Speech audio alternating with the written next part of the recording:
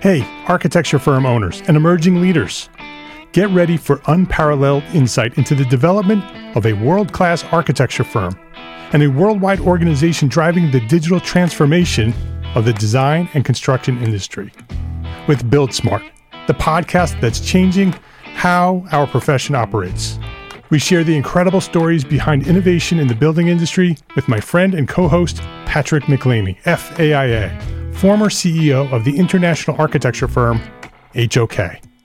You know, Yamasaki's office or firm lasted during his lifetime. And when he passed away, I think that was the end of the Yamasaki office. Helmut did not want that. He wanted a firm that would live out and grow beyond the founders. In Season 1, discover the untold stories behind HOK's meteoric rise, from 150 employees in St. Louis to a powerhouse with over 1,900 staff members and 27 offices worldwide. You know, they weren't as polite as the Kojima people. That was just boom. And anytime you have a creditor, whether it's Kojima or the bank, that wants their money, unless you can raise money someplace else, you are out of business. Bankrupt. And hold on tight for Season 2, where Patrick takes us on a new adventure as chairman of Building Smart International, shaping the future of digital transformation in the design, construction, and operation of built assets. Ian Howell, Ken Harold, and I, Ken was my technical representative from HOK. The three of us took a tour of Europe of 5 cities in 5 days. Very busy time. Simply follow the link in the show notes to subscribe to Build Smart now and uncover lessons that will transform you and your architecture firm.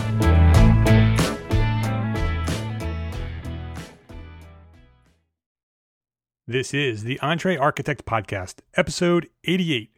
Go Junior!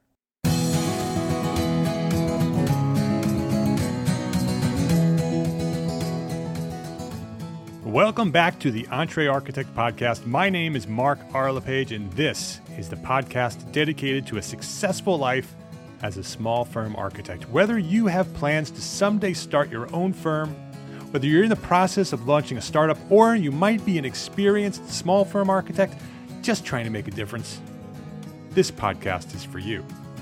My goal is to inspire you to build a better business so that you may pursue your purpose with passion and live the life of your dreams.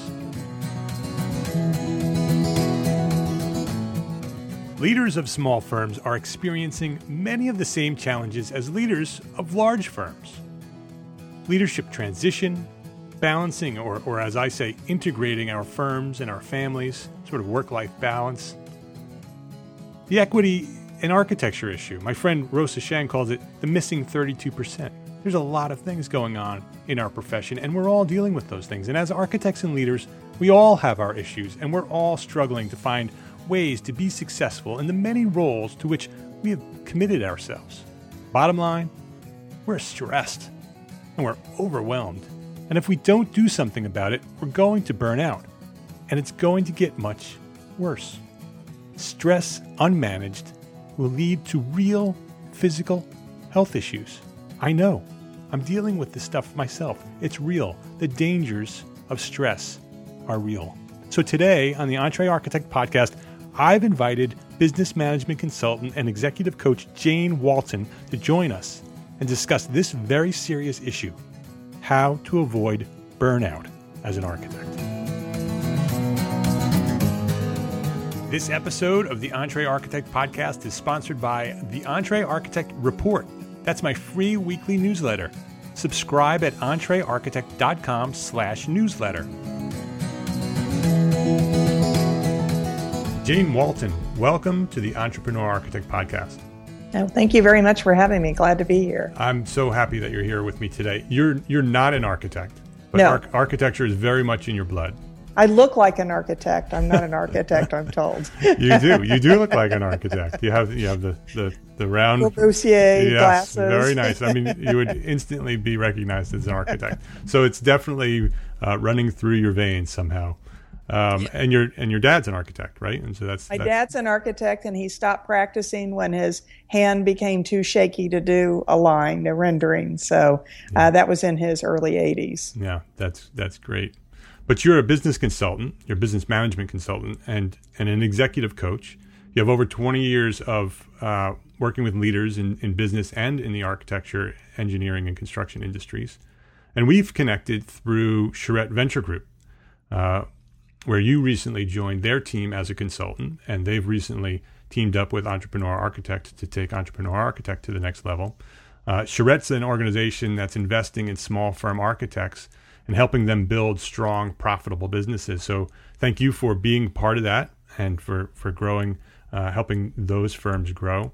And as Charette grows, they're not only going to grow their network of small firms, they're also growing this team of consultants to sort of help those firms. And so it's a really interesting idea, and one that I'm really happy to be part of, and I know you feel the same way. Very much so, yes. In April, on your website, janewaltonconsulting.com, you posted an article titled Moments of Clarity. And it was about how we as leaders sometimes create our own storms. We sort of create our own factories of self-created stress, these stress factories that very often are self-induced. And you also talk about in that article a little bit about how we can resolve some of that stress just by finding clarity in our lives and in the things that we're doing.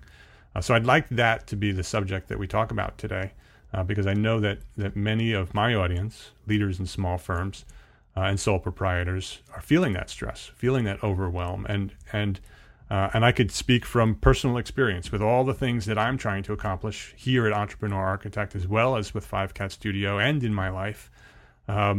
I know that I'm feeling a tremendous amount of stress, and a lot of it is just choices that I've made and things that I've done. And so I think that'll be a great conversation. Yeah, I think it's timely, and it's only going to become more timely in this day and age. Yeah. Yeah. But before we get into that, just like we do on every episode when we have a guest here at Entrepreneur Architect, I'd like to hear your origin story. I'd like to hear your background and sort of go back as far as you'd like to go. Tell us what inspired you to become the person you are today, and kind of give us the story of your journey to where you are today. Oh, I'm happy to do that. So one of the first jobs I had was actually in an architecture firm, my father's firm. And I think he had 6 children, so that he had instant staffing potential to run blueprints. And I attribute not being an architect to ammonia. More specifically, running blueprints, he put them in a machine in a closet with no ventilation. But I grew up with a father, small architecture firm. It was he and a draftsman. He kept it small intentionally. He found a niche and built a niche. And just being around that creativity, that entrepreneurship, was very inspiring to me and my siblings. So I think we all have this side of us that we're not afraid to get out and venture out and try new things. So I've had lots of different careers, really enjoyed management. I got into corporate America not wanting to, planning on staying at a job that I got for 6-8 months because I wasn't a good waitress, and this was an evening shift, and really ended up at really an incredible organization where I had lots of training, lots of opportunities to advance my career, advance my education, and but ultimately really wanted to be more in that entrepreneurial setting, and got into human resources business partner management in the late 90s. They created these roles to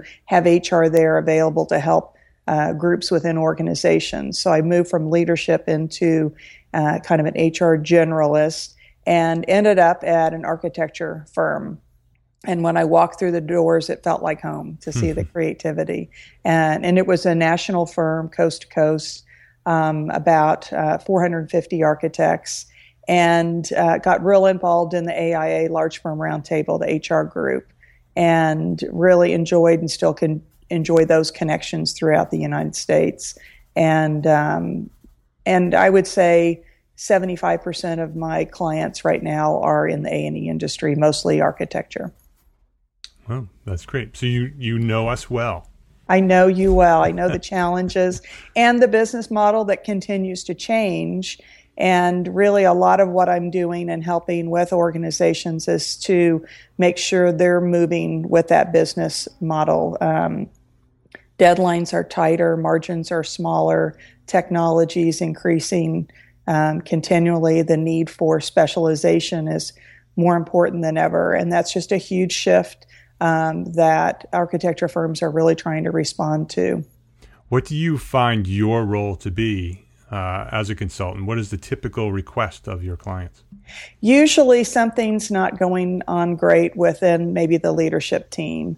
And I say that it could be, I'm seeing a lot of principals who are wanting to retire in the next 3 years. And so what's the next, how do they transition out of that, both financially and physically, and how do they bring on new leaders? With every recession, there becomes a hole in a level of architect.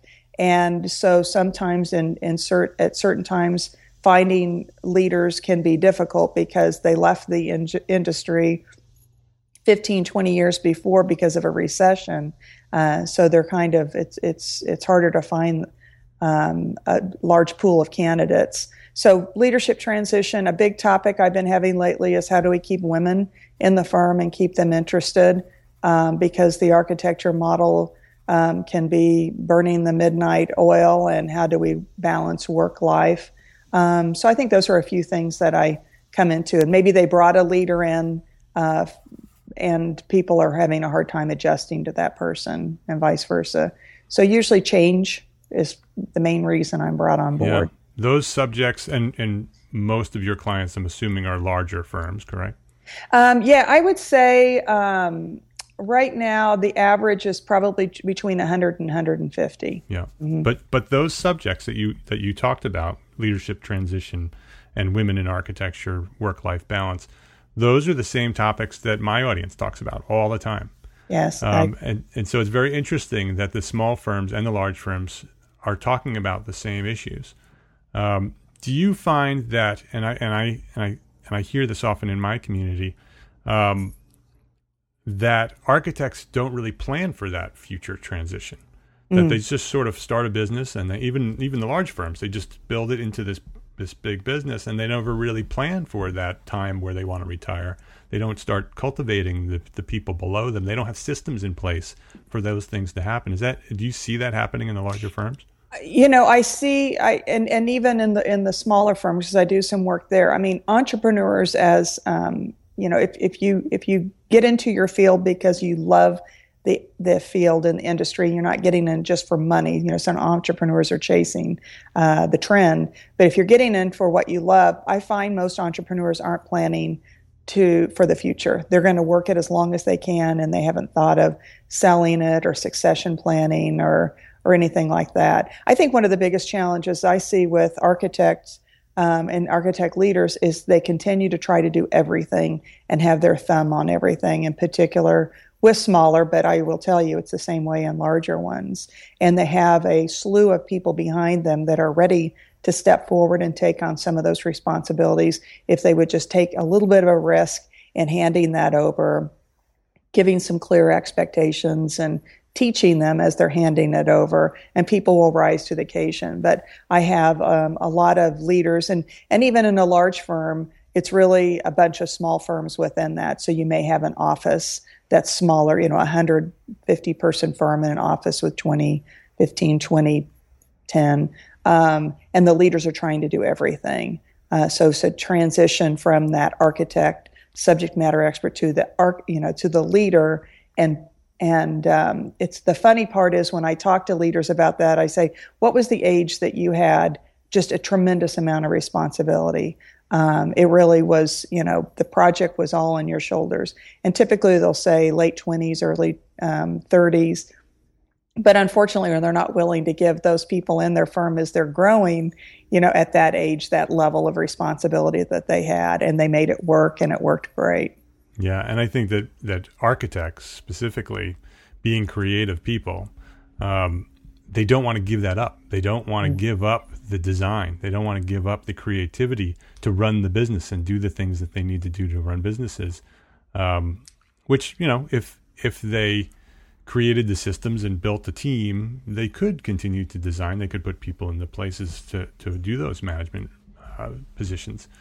But like you said, we tend to want to do everything. We want to have control of the whole process, and that creates a lot of stress. Yes. And that's really what I want to talk about, because I think that at large firms and at small firms, especially at this period of time, in this period of constant information and communication and technology, we're just overwhelmed with information and expectations and responsibility, and it's going to come to a breaking point. We're either going to fix it, or we're all going to snap.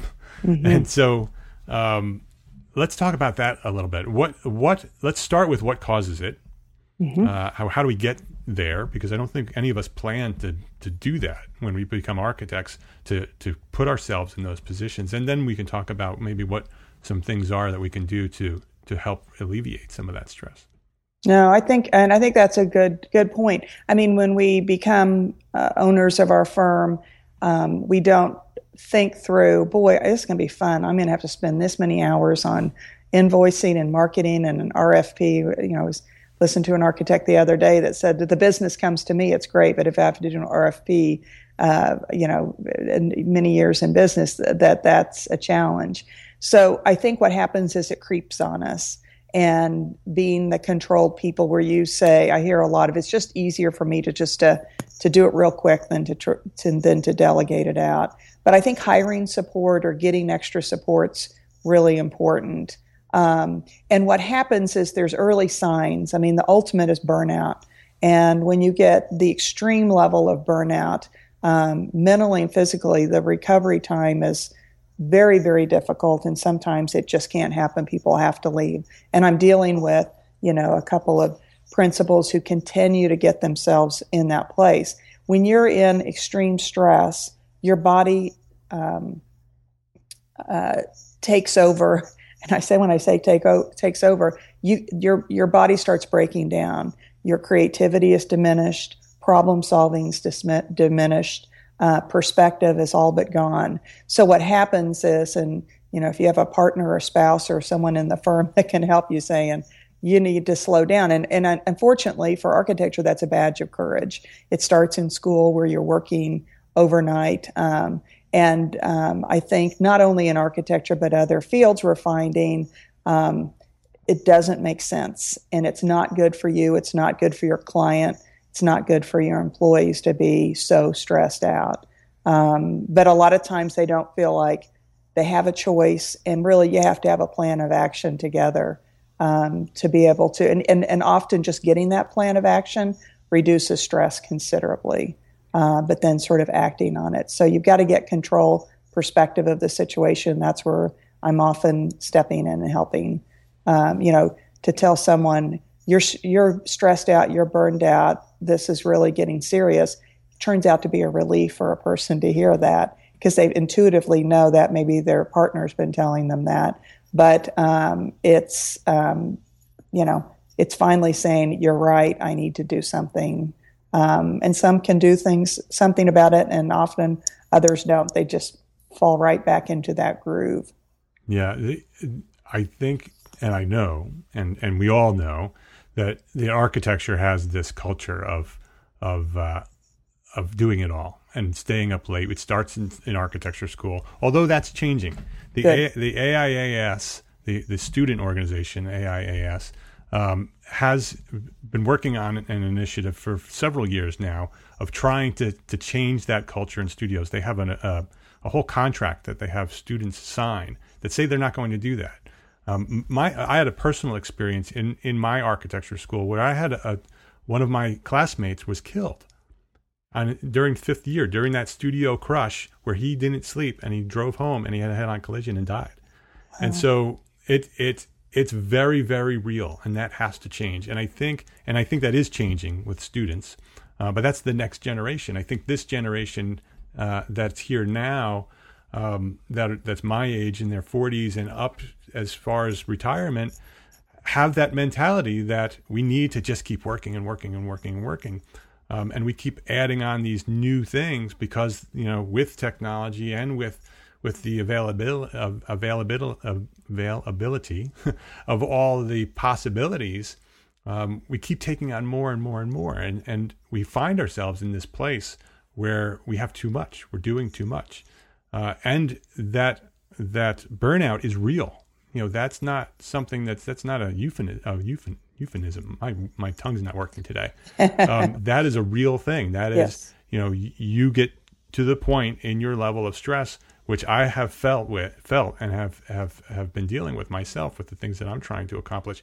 It's a physical thing that happens to your body. And that if you don't fix it, which I'm in the process of fixing, both mentally and, with the amount of work that's on my tables, you'll get to the point where you won't be able to work anymore.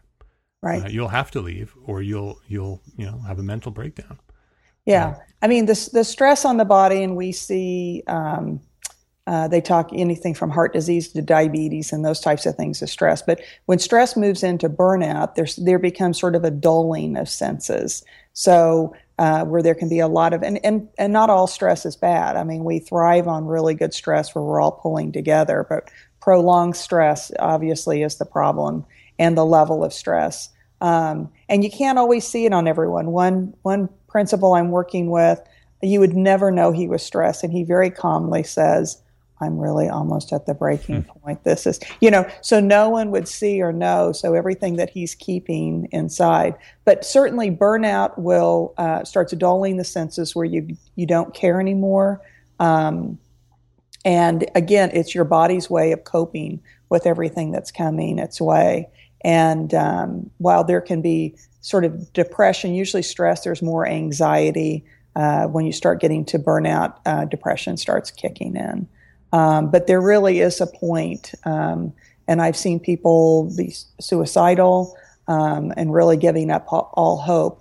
And part of the moving from stress to burnout is their perspective is really, really off. And the article that you reference, and I spoke to this young leader who was just great and was so enthusiastic and was scared to death every single day that he wasn't going to be seen as competent when all of his peers and his leaders saw him as a really great leader and someone, that as an example. But his life was inside his head was a living hell, and mostly the first people to be affected by this is family and kids. I mean, he was so stressed out and having to do everything so perfect, he wasn't spending time with his kids. His poor wife was, hearing this over and over again. Oftentimes when I'm doing a coaching session, I'll say, you need to schedule a one-on-one activity with your child in the next 2 weeks. What is it that your child likes? You need to schedule that with them and leave your phone at home. And I will tell you that is one of the biggest shifts that I see. The other is you got to get outside. You got to get out in nature, whatever you like, whether it's a bike, whether it's hiking, running, fishing, you got to get outside because nature has just a really great way of putting perspective into everything. Yeah, even just a simple walk will change everything. Yes. It'll change your perspective. It'll bring the chemicals, the good chemicals that are in your body up to your brain, and it will make everything literally look different when you come back from a walk. Yeah. I call it your Etch-a-Sketch. If you had an Etch-a-Sketch full of black lines all over, the frantic lines all over that you've sketched in, and the walk just shakes it up and kind of clears it out. It's as simple as that, really. Yeah. And you also mentioned before that sometimes we get into this position and we don't know how to get out of it. Right. That we know there's a problem. We know that we're doing too much. We know that it's self-induced, but there may be a fear that if I change it, I'm going to lose some of my success, or I'm going to lose some authority or credibility, or you just don't know what to do. You're just frozen. You're just in that position. So how do you deal with someone like that? I mean, usually when I'm talking to folks, and whether it's an organization in stress or an individual in stress, is systemically what's the foundational issue there. So you've got to start. You can't sort of put Band-Aids, and certainly a walk here and there can help because it starts putting that perspective in. But what's that deep-seated fear, because it is a lot of times fear, that's getting in the way, and helping someone sort of peel through the onion to find out what that is. But it's systemically kind of understanding. And a lot of times I'll start with, what's the vision for you and your company? What is that higher vision? And what's exciting is, and it's not just the young, when we talk about the younger generation, there are kids, and we're the ones that have said, you need to volunteer, you need to spend more time we're trying to teach them the things that we know is important, even though we didn't follow it. So, intuitively, they're following some of our feelings, kind of some of our lead. But let's see, where was I going with that thought? How do you get out of this overall? So really it is, what is the vision for yourself and your family and your firm and your future? Because that's a very settling thing. And what I'm finding is, architects want to make the world a better place. And they know through great design, and I'm a testament of that. I'm in a contemporary home that was built 10 years ago, and I don't have winter blues anymore because the light's so fantastic in this place. So we know, as architects, you can make a difference. And if that's kind of what's guiding you, some of these other stresses and all fall to the side. And if you kind of keep to, what is my vision? What do I, at the end of the day, when I'm gone, what's out there that I've done and how has that impacted folks? That is a very freeing experience for folks to understand, okay, then I need to stop stressing about this, and I need to stop stressing on this, and make sure my energy is focused on that. Because a lot of times that focus is just sort of starts dissipating because of the stress of all the other things. It's the example that I use in the article, that you're in a house and you think there's thunderstorms and tornadoes and flash floods outside, and the birds are singing and the sun is shining. And, when you look at those experiences that you had, those buildings that you created, that's what you're here for. And, being able to focus on that and doing better and better with that. If you can get your focus there, which you can, that starts putting perspective on things. Yeah, I totally agree. I do a lot of coaching with my community as well. And one of the things that I repeat over and over and over again, because architects don't do this, is to create a plan, to create, and I call it a life plan. It's not just a business plan. The business plan is part of your life plan. But and it doesn't need to be this big, long, overwhelming document. It could be 1 or 2 pages. And I start with a vision narrative. What do you want your life to be in 3 to 5 years from now? Or what would you like your life to be today? If your life is crazy, what's the perfect life? And write that, and write it as a creative story. And don't worry about limits. And there's no limits with money. There's no limits with reality. Just write a story about what your life would be like if it was perfect, if it was everything you wished it would be. And then work your way backwards. Take that vision narrative and create a vision statement for your life. And then create a mission for your life, which is your why. What's your why? Why are you doing all of this? It may be your family. It may be legacy. It may be whatever. But what's that why? And then create some goals that will get you to that position of that vision and that mission. And then create an action. And I don't necessarily prescribe. I used to say, let's do an action plan and set up the entire list of actions.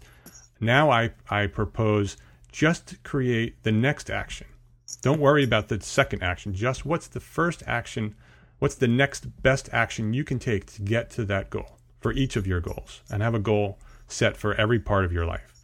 You can have social goals and personal goals and spiritual goals and business goals, and all of those should be part of that life plan. And then you have that document. And then we can go back to what we were talking about, is that document now is created. And you could write that in one day.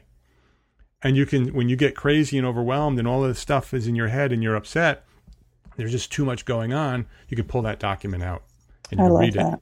And you can say, oh, that's what I'm doing. That's why I'm here. And here's what's important. And these other things that I'm really crazy and stressed about aren't so important. So I need to find a way to get away from those things. Yes, I love that. And so and then on a micro level, you can also create a list. because sometimes we get overwhelmed with just all the things that we're thinking in our head. And so if you can just write it all down, just a master list, just have it all come out of your head and put it on paper or in an Evernote notebook, and just write anything that comes to your mind, just write it down and get it out of your head onto a piece of paper. And that will also instantly help you feel better. Yes. Because you're not repeating all of those things that you think you need to remember. It's now documented on a piece of paper. And so those two things are the things that help me most when I'm doing the things that I'm doing and I start feeling those overwhelming feelings. That's a great process. It's a really well-rounded process. I like not only work, but spiritual and family, and I love those pieces. And one of the things that we know is there's a point of diminishing return. So they say if you have 20 goals, you won't accomplish any. Right. If you have 10, you won't accomplish any. It's 5, maybe you'll get one. So really keeping at one time, and you can start ticking those off and going back to your list. But what's the one thing? Let's start with that. Yep. And then I've got that, and make sure that one thing is a really good kind of foundational piece. When I go into organizations, I'll say, if we fixed one thing, what would reduce the stress level the most? What's the one thing? And that's typically some systemic stuff. So we'll talk about that. If we had this in place, if we had this financial system in place, or this technology system, or we had someone that could take care of this, what's the one thing? And typically what I find is they'll say that would free up, typically I hear 30% of our time. Yeah. If you find that. That's going to 30% of my stress, 30% of my time. That's enormous. And I think the other thing is, you were talking too about the future, is who's a role model for you? So who out there, and that's where, especially as these generations go on, and we have a lot of wise people out there, who's a role model that you can kind of pick their brain and emulate. I think is important. My father, I just visited him last weekend, and he's in, we don't call it a nursing home, I'm trying to think what they call them these days, a retirement community. He got to the point where he's just not very mobile. But he was an architect. During down times, he'd buy and sell houses and made some money there. And then with some of those buildings, he would rent. So as a businessman, he was really smart. Then he started writing an article for a local magazine on historic homes. He was really into historic homes.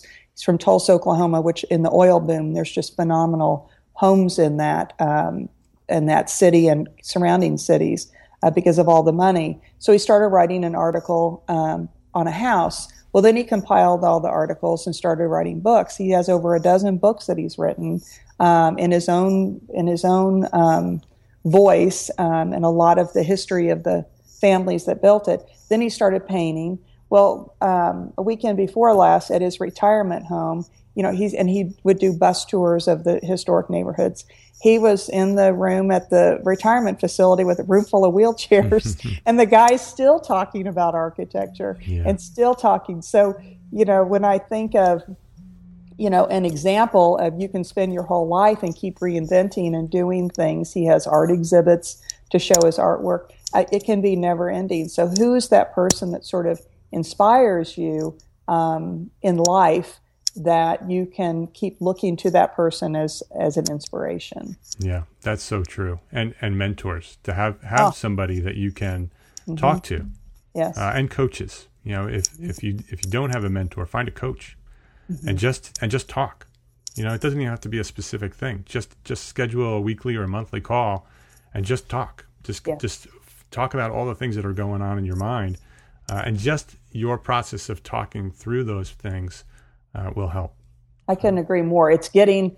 Once you say it, it's out there. Yeah. And a lot of times, a lot of people are speak to think people. They think as they speak, and the answers come as they talk through it. So a lot of times, as a coach, we're just sitting there enjoying watching it unfold. Right. But maybe asking a couple of questions and having this person process through it. Right. And then also the accountability that comes with a coach helps as well, because if you're in that position, very often the things that you need to do, and you just find reasons not to. And when you have somebody that you can talk to, whether it's a mentor or a coach, they can hold you accountable, because the next time you're going to talk to them, you're going to have to tell them what you did or what you didn't do. Mm-hmm. And that will help you move in the direction you want to move. And so that's very, very, I love that topic. I love that subject, because I think so many architects are feeling that overwhelm and that stress. Yes. And it's something that I've gone through in my career. And it's taken a long time to learn how to cope with it. And typically, wherever you're the most stressed is something that's not a strength of yours. So, because the good stress, you're not too stressed out about it. But if there's something, especially if you're as a leader of your firm, that you're getting so stressed out over, I mean, the beauty of the one thing wonderful that came out of the recession is there's so many entrepreneurs out there, and there's so many small businesses. And I get things in email all the time. We'll take care of your accounting, or we'll take care of the marketing, or offload it. Get someone who really knows how to do it and wants to do it. You can do it very inexpensively. I mean, there's lots of different, and especially when it comes to social media, a lot of young, brilliant people out there. But if it's the things that are causing us the most stress are the things we're not so good at. And we put them off, and we procrastinate, and we put it together half-heartedly. Get help. I mean, for sure, there's no reason today that you can't get folks to help with these different parts of your business. Yeah. If you think about it, that's when then you'll spend your time out business developing, working with clients, nurturing those relationships that you love so much. So get rid of the stuff that you don't have to be doing and really doesn't make any sense for you to be doing. Yeah. Yeah. And I say so often, build your business so it's a successful business, yeah. and I talk often, and people sort of cringe when I say this, but I say profit, then art. Because if you can create a business that's profitable and is running smoothly and has all the systems in place, everything will be better. Your stress will be lower. You'll be able to focus on your creativity. You'll be focused on your art. And you'll be able to be that architect that you dreamed you could be, because the systems are in place. But so often we don't do that. So often we just focus on the art and we don't focus on the profit. And that creates that overwhelm. I was helping a client the other day. It's a nonprofit that I spend my time working on, and they're getting ready to move. And the leader was so stressed out because there was so much to do and decisions to be made on design. And I said, listen, I would, let me give you my time to do that. I love working with interior designers. Let me take over. I mean, I just thought, what a fun project. And as we sat down, and they had been a couple of months into it, and I said, what's the budget? Have you talked to, she gave me the budget. And what I found out was the interior designer didn't ask, what's your budget? And so they were coming up with these solutions. And I thought, and this was a pretty, this interior design company been around for a while. It's like, you got to know that to know what kind of design solutions you need to come up with. And that was causing stress for the head of the nonprofit. But I was amazed that, you mean that wasn't one of the first conversations? Yeah. What size of the space? What do you need? What's the budget? And once they knew the budget, it's no big deal. But as a company, as the interior design studio, you need to be up there having that conversation with them. And I think that's happening. That happens more times than not. Yeah. And we know with architecture, and even as an entrepreneur myself, I'll spend more if there's a reason to spend more. But here's sort of what I had in my head, and maybe you need to educate me why it's going to need to be a lot more. But understanding that money part and going there, that's where I see architecture firms get in so much stress is they've ended up agreeing to a project that financially doesn't make any sense. Yeah, yeah, and then that creates a problem for everybody. Creates a problem for the client, and it creates a problem for you and your firm. Yes. Both emotionally and financially. Yes. And that's a breakdown in systems, that there's no system in place for those questions to be asked. Yeah. And it's not hard to do. It's a checklist that you create that says these are the questions that I need to ask before we start. Well, and you've got those great forms that you provide. I love that idea, and I think a lot of industries need it, except besides architecture. Here's a form already put together. Let me make it my own, add to it. I mean, that the time that you took to put those together that people can have readily available as a gift. So I think that was a brilliant idea. Yeah, thank you. If anybody's interested in those, that's the foundation's documents, and you could find information on them at entrearchitect.com/foundations. And that's 50 plus forms of the forms and business forms and checklists that I created for my own firm, Five Cat Studio, that run my firm. And so rather than creating your own, I put them out there. The architects can purchase the package and modify them and edit them to be their own and have them ready to go within a couple minutes. Yeah, great idea. Yeah, thank you. Jane, thank you for being with me today. Hey, this is great. Yeah. I look forward to more partnerships as we go forward with Charette Group. That's kind of an exciting model. So yeah, thanks for having me on board. And I'd love to have you come back because I'd love to talk about some of those other subjects like leadership transition and women in architecture. And those are subjects that my community are struggling with as well. And I'd love to have those conversations as well. So if you'd like, we can do this again. Great. I would love it. Your world on the internet is janewaltonconsulting.com. So if anybody wants to contact you or see what you're doing, they can go to janewaltonconsulting.com. You're on Twitter at jwaltonconsult. On Facebook at facebook.com/janewaltonconsulting. And before we wrap up, I want to ask you one last question. What's the one thing that a leader of a small firm can do today that will help them be more successful tomorrow? I think it's getting a really clear vision of who they want, who they are, who they want to be as a leader, and what they want to provide a firm. Having that vision that's inspiring, and really thinking through that's the water that makes the grass grow. Yeah, having clarity. Yes. And understanding where you want to go. It's so important. Yep. So thank you for your dedication to our profession. And thank you for sharing your knowledge here at the Entrepreneur Architect podcast today. Thanks so much for having me.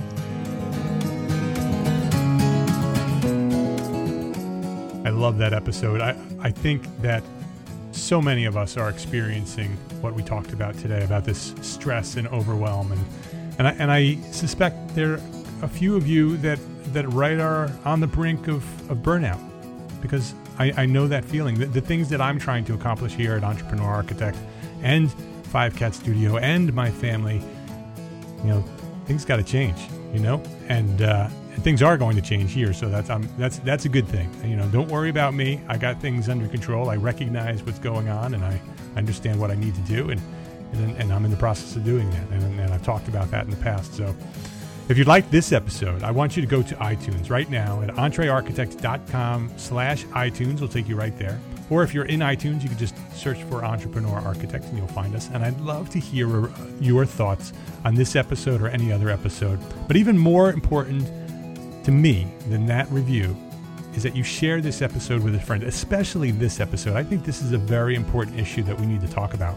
I think we need to talk about this stress and overwhelm that many of us are feeling, because this is not just, some feelings. This is serious, serious stuff that turns into really serious, serious stuff. So share this episode. entrearchitect.com/episode 88. That will get you a link to this podcast episode, and you can just send that out to your friends by email or share it on a tweet on Twitter or post it on Facebook. Please share the podcast with everybody you know. And I appreciate everything you do for me here at Entre Architect, especially spreading the word about what we're doing here on the podcast. Complete show notes and a direct link. If you wanted to download this episode, you can find that at entrearchitect.com/episode 88. And just as a reminder, this episode was brought to you by and is brought to you by the Entre Architect Report. That's my free weekly newsletter. It's free and it's very, very popular and very valuable. When you subscribe, I send you a short, easy to read email every Friday morning. It goes right into your inbox and it has direct links to both the weekly blog article and each weekly podcast episode. So this episode, if you're subscribed, will find its way into your inbox this Friday. So you'll never miss a thing if you're subscribed. So I also share a weekly resource that helps you build your business. So in addition to those links, I also share some interesting links to that might better your life or your business or help you be more productive.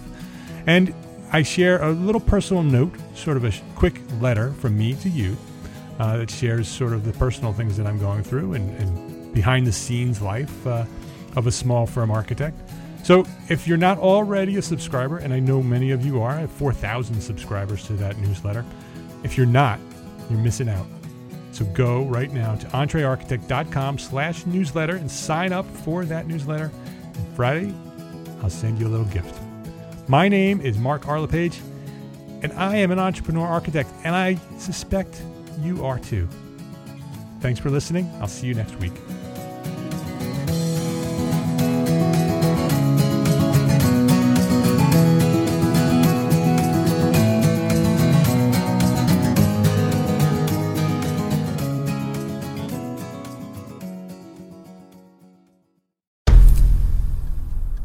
I've mentioned it to my family, but in terms of telling people like, oh yeah, we're doing this, I'm looking for projects, you got anything? I'm not there yet because it scares the shit out of me. Dreaming of launching your own architecture firm?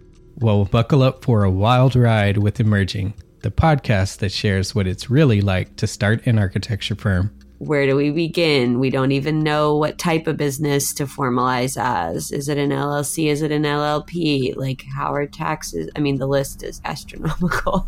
Season 1 featured founders Jeffrey, Lexi, and Chris, owners of Level Studio Architecture, are your fearless guides on this unfiltered journey from napkin sketches to a thriving studio. One evening, stumbled into one last dive, we sat at the bar and pondered our postgraduate futures. Amidst the conversation, a napkin became the canvas for our aspirations, sketching plans and milestones, sealing our heartfelt commitment and shared dreams. In drawing down dreams on a napkin collectively, that then, you know, in your head, you've rooted like, oh, I'm connected to these people, like long term. The process of starting an architecture practice brims with excitement and challenges, demanding meticulous planning, flawless execution, and unyielding resilience. I kind of hate the term because it's so overly used, but I think everybody knows imposter syndrome. And I think it's so real to this day. I don't know if it's with everybody, but with me, I'm always questioning like, us, can we do this? Are we ready to do this? Are we prepared? Can we do it? Did we just decide a name? We did it, guys. Oh my God. The one that came out of nowhere? Woo! It came out of nowhere. I liked it. I saw it. Ready to turn your aspirations into reality? Follow the link in the show notes to subscribe to Emerging and chart your own path to architectural success.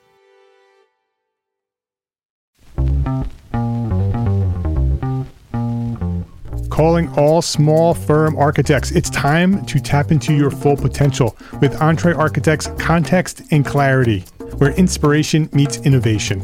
Hey, it's Mark R. LePage, founder of EntreArchitect, and I'm inviting you to join my two favorite co-hosts, Jeff Eccles and Katie Kangas, as they bring together authors, experts, and thought leaders for electric conversations with entrepreneur architects around the globe. It's not just a podcast, it's a community where dreams meet action. There's a simple equation there. And what that did, just doing that basic calculation, was it allowed me to compare what I had actually saved in my retirement accounts to what I thought a possible projected annual spend might be. Artists are temperamental, so beautiful design is going to be a priority. When the job is done, we're going to actually need to live in the house, not live with the person who designed it. And so for me, the artistic skill, the architectural skill is most important. And so I would say that would be 60% of it, if not more. Gain insights to build a successful practice. Subscribe, engage, and let's redefine your future together. Join the Context and Clarity community, where every conversation adds to your blueprint for success.